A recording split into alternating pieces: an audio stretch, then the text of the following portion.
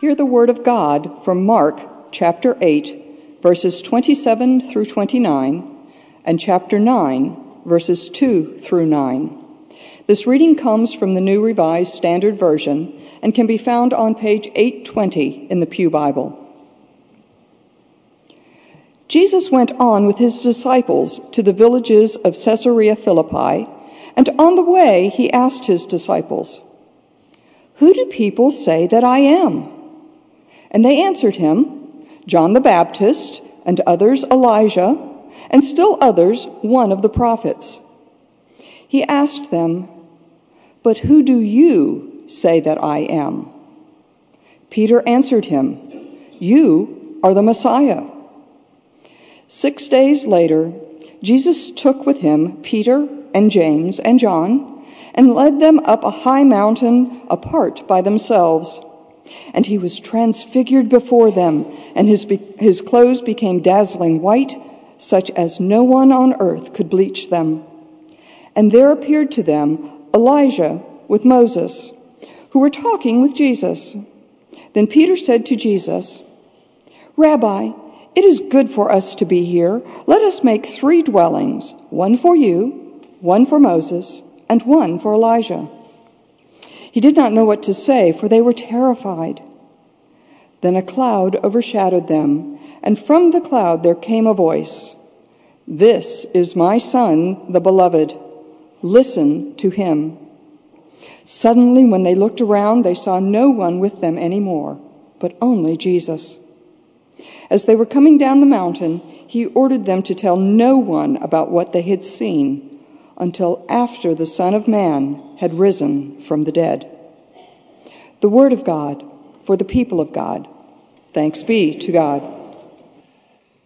It would be a fair question to ask why the story of the Transfiguration is even in our Bible at all.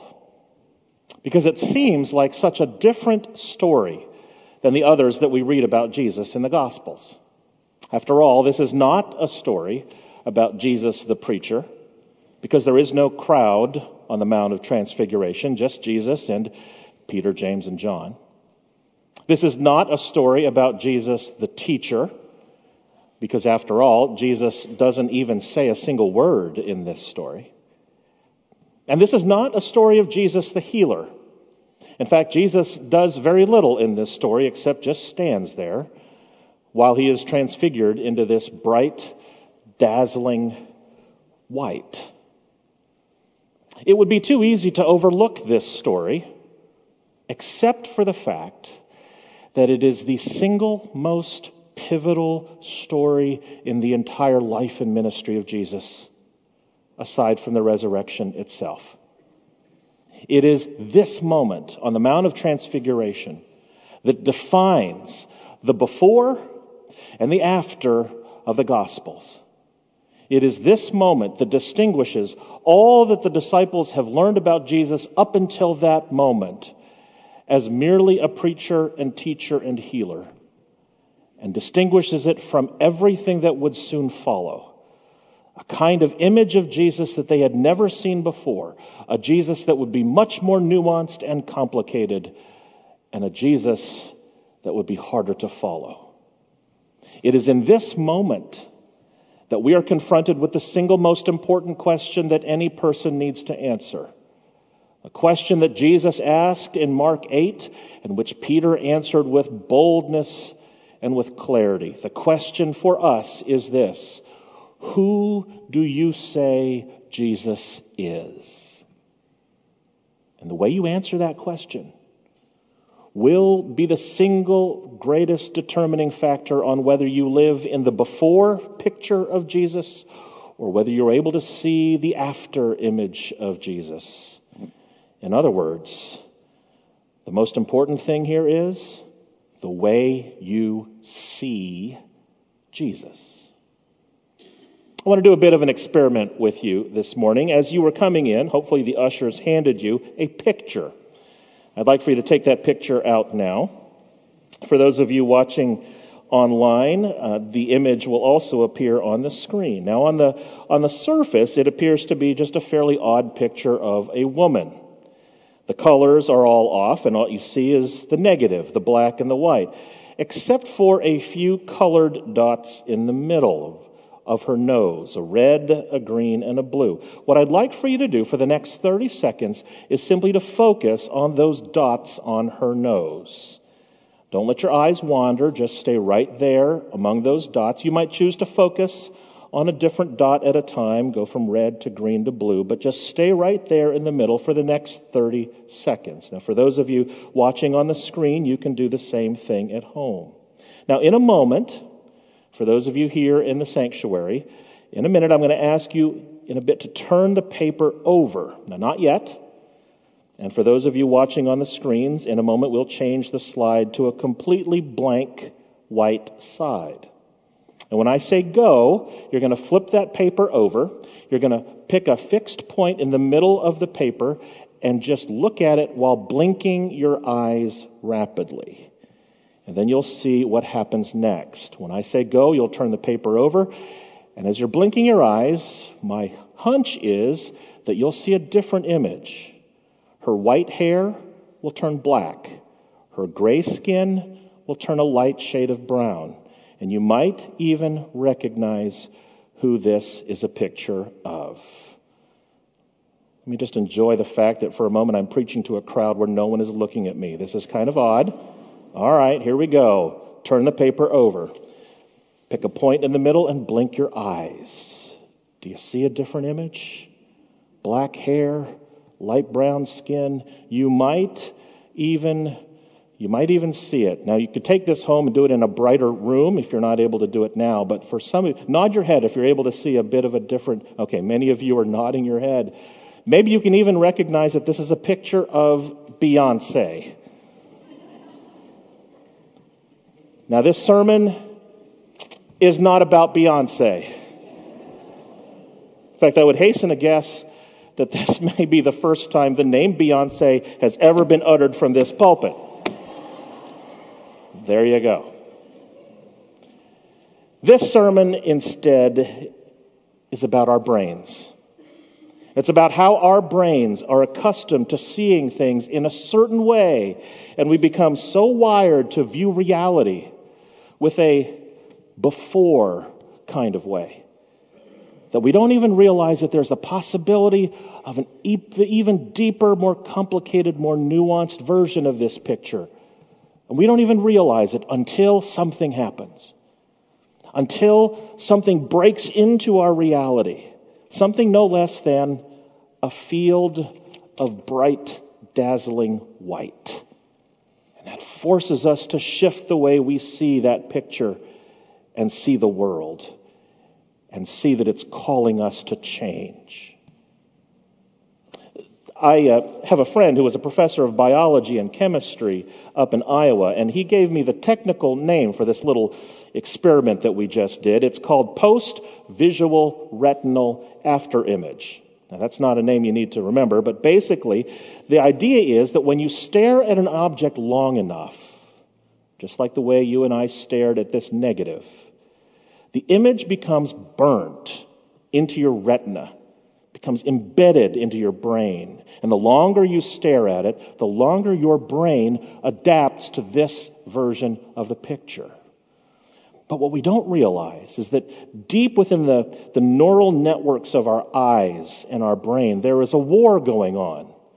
That those rods and those cones that are part of our eye that we use to see colors begin working overtime to compensate this black and white image with colors, infusing our brain with the possibility that there is something deeper in this picture than what we are able to recognize. And then suddenly, when you turn the paper over and introduce to your brain the field of white, those rods and cones that have been working to think about the possibility of color, unleash in your brain all of the nuances of color and texture that is there in that after image of reality. All it takes for those rods and those cones to reveal color is to see a field of blazing white. for you to turn the page over and allow your brain to be rewired, to see reality like you've never seen it before. And that's why the Transfiguration story matters. Because in the Transfiguration, God flips the page of the gospel story. See, up until the Transfiguration, the disciples had thought they were seeing the image of Jesus that was plain to see. Simply a preacher, just a teacher, merely a healer.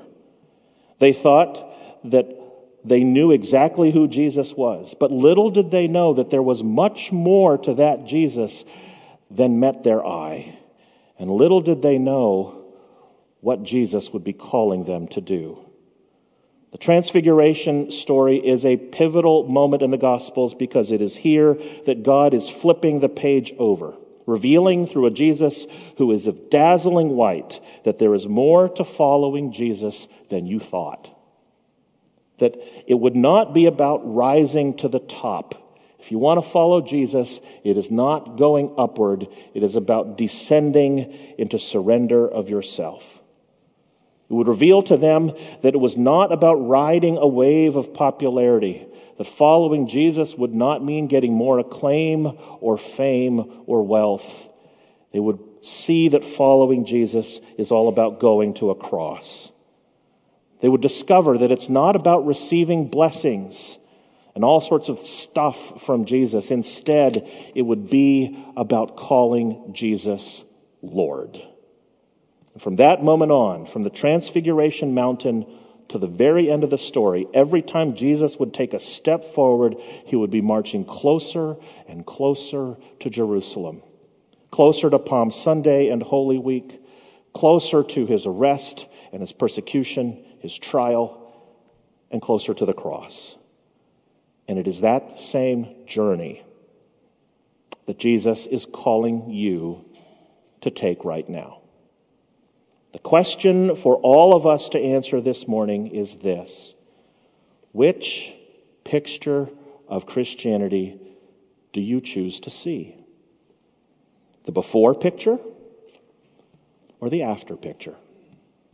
The before picture, which is just plain, simple, black and white, comfortable, easy, relaxed, or the after picture, which is fuller, complete, more complicated, and ultimately more costly. If the before picture of your faith is about simply being a good churchgoer and coming to worship 1.2 times a month, then the after picture of your faith journey is about allowing Jesus to shape every aspect of your life, not just for an hour on Sunday, but 7 days a week, 24 hours a day.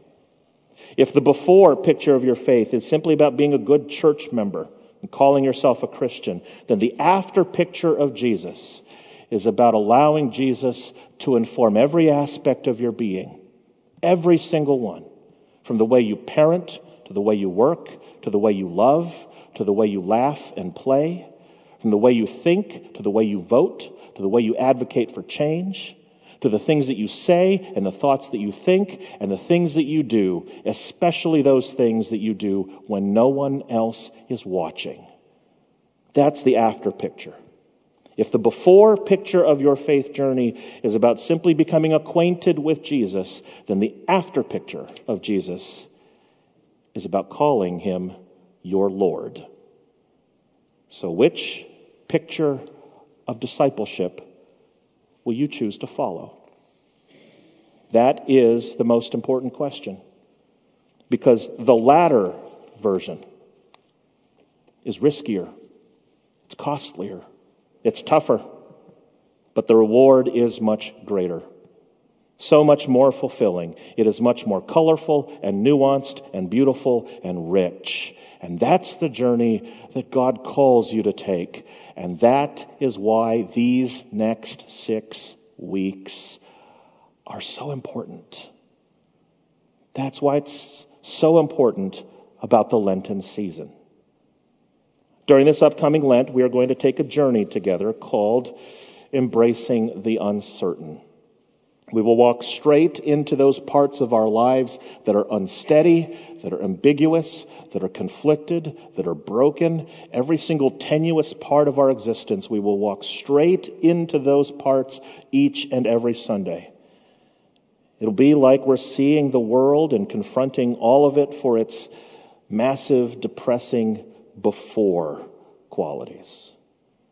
But each Sunday, we will learn what it means to flip the page and discover what it means to make Jesus Lord and learn to trust in a God who calls us to embrace those uncertainties and experience transformation. In fact, I'll give you a quick, sweeping overview of the themes for these next 6 Sundays.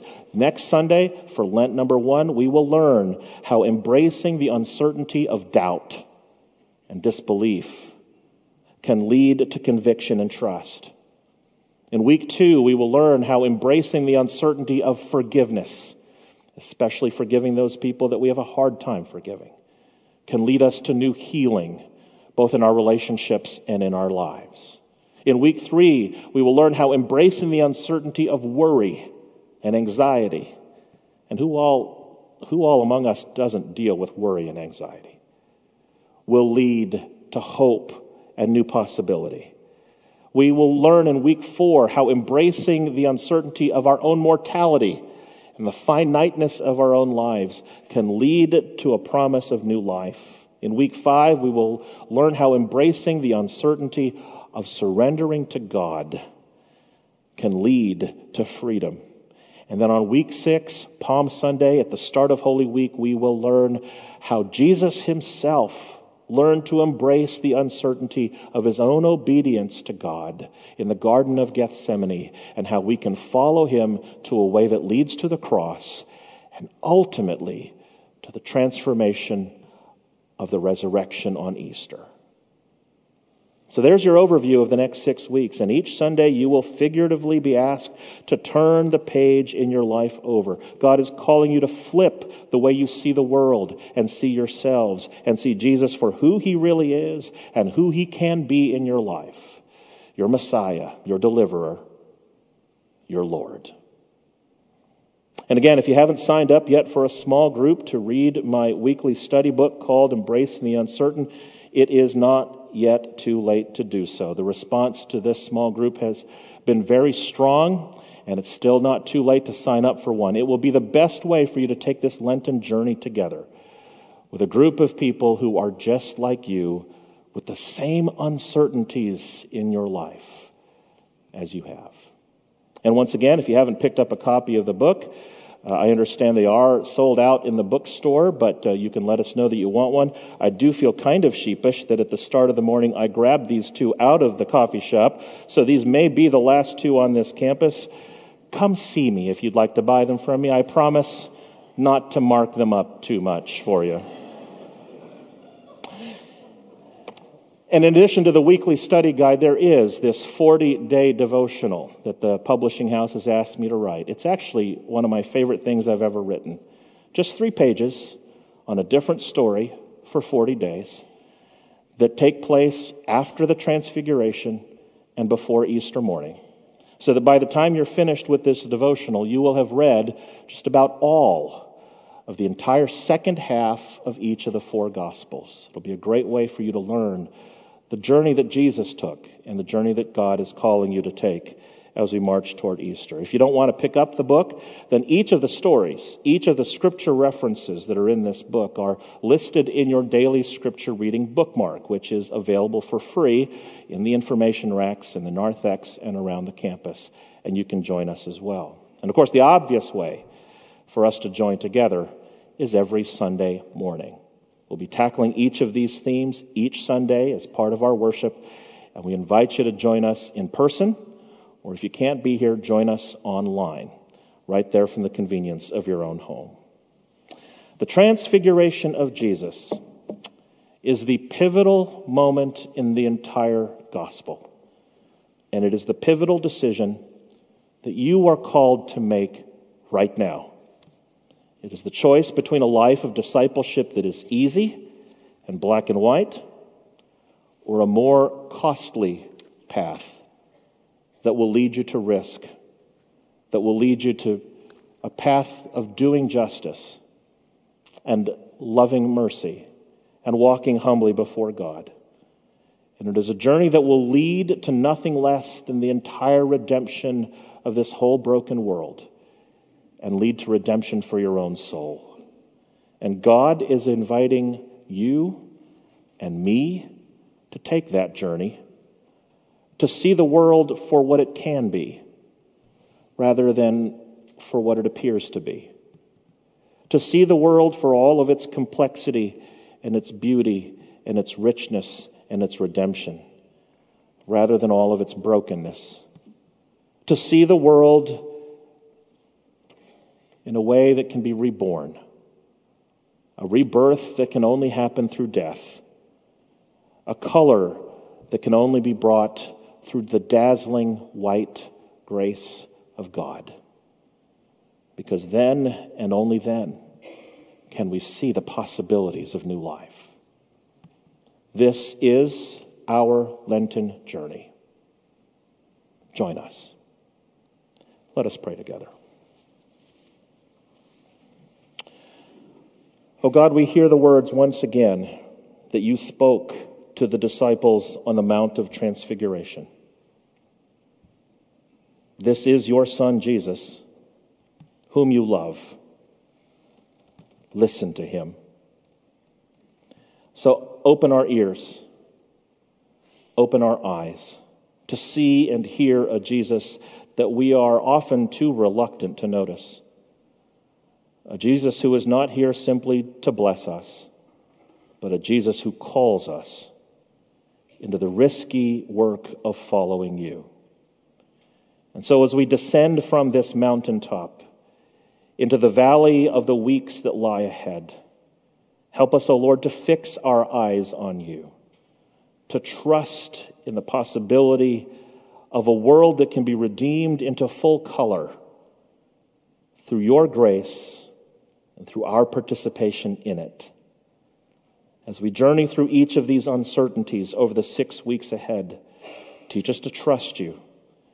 Teach us to not lose our focus on you, to follow you even to the cross, where through our own death we can experience new life.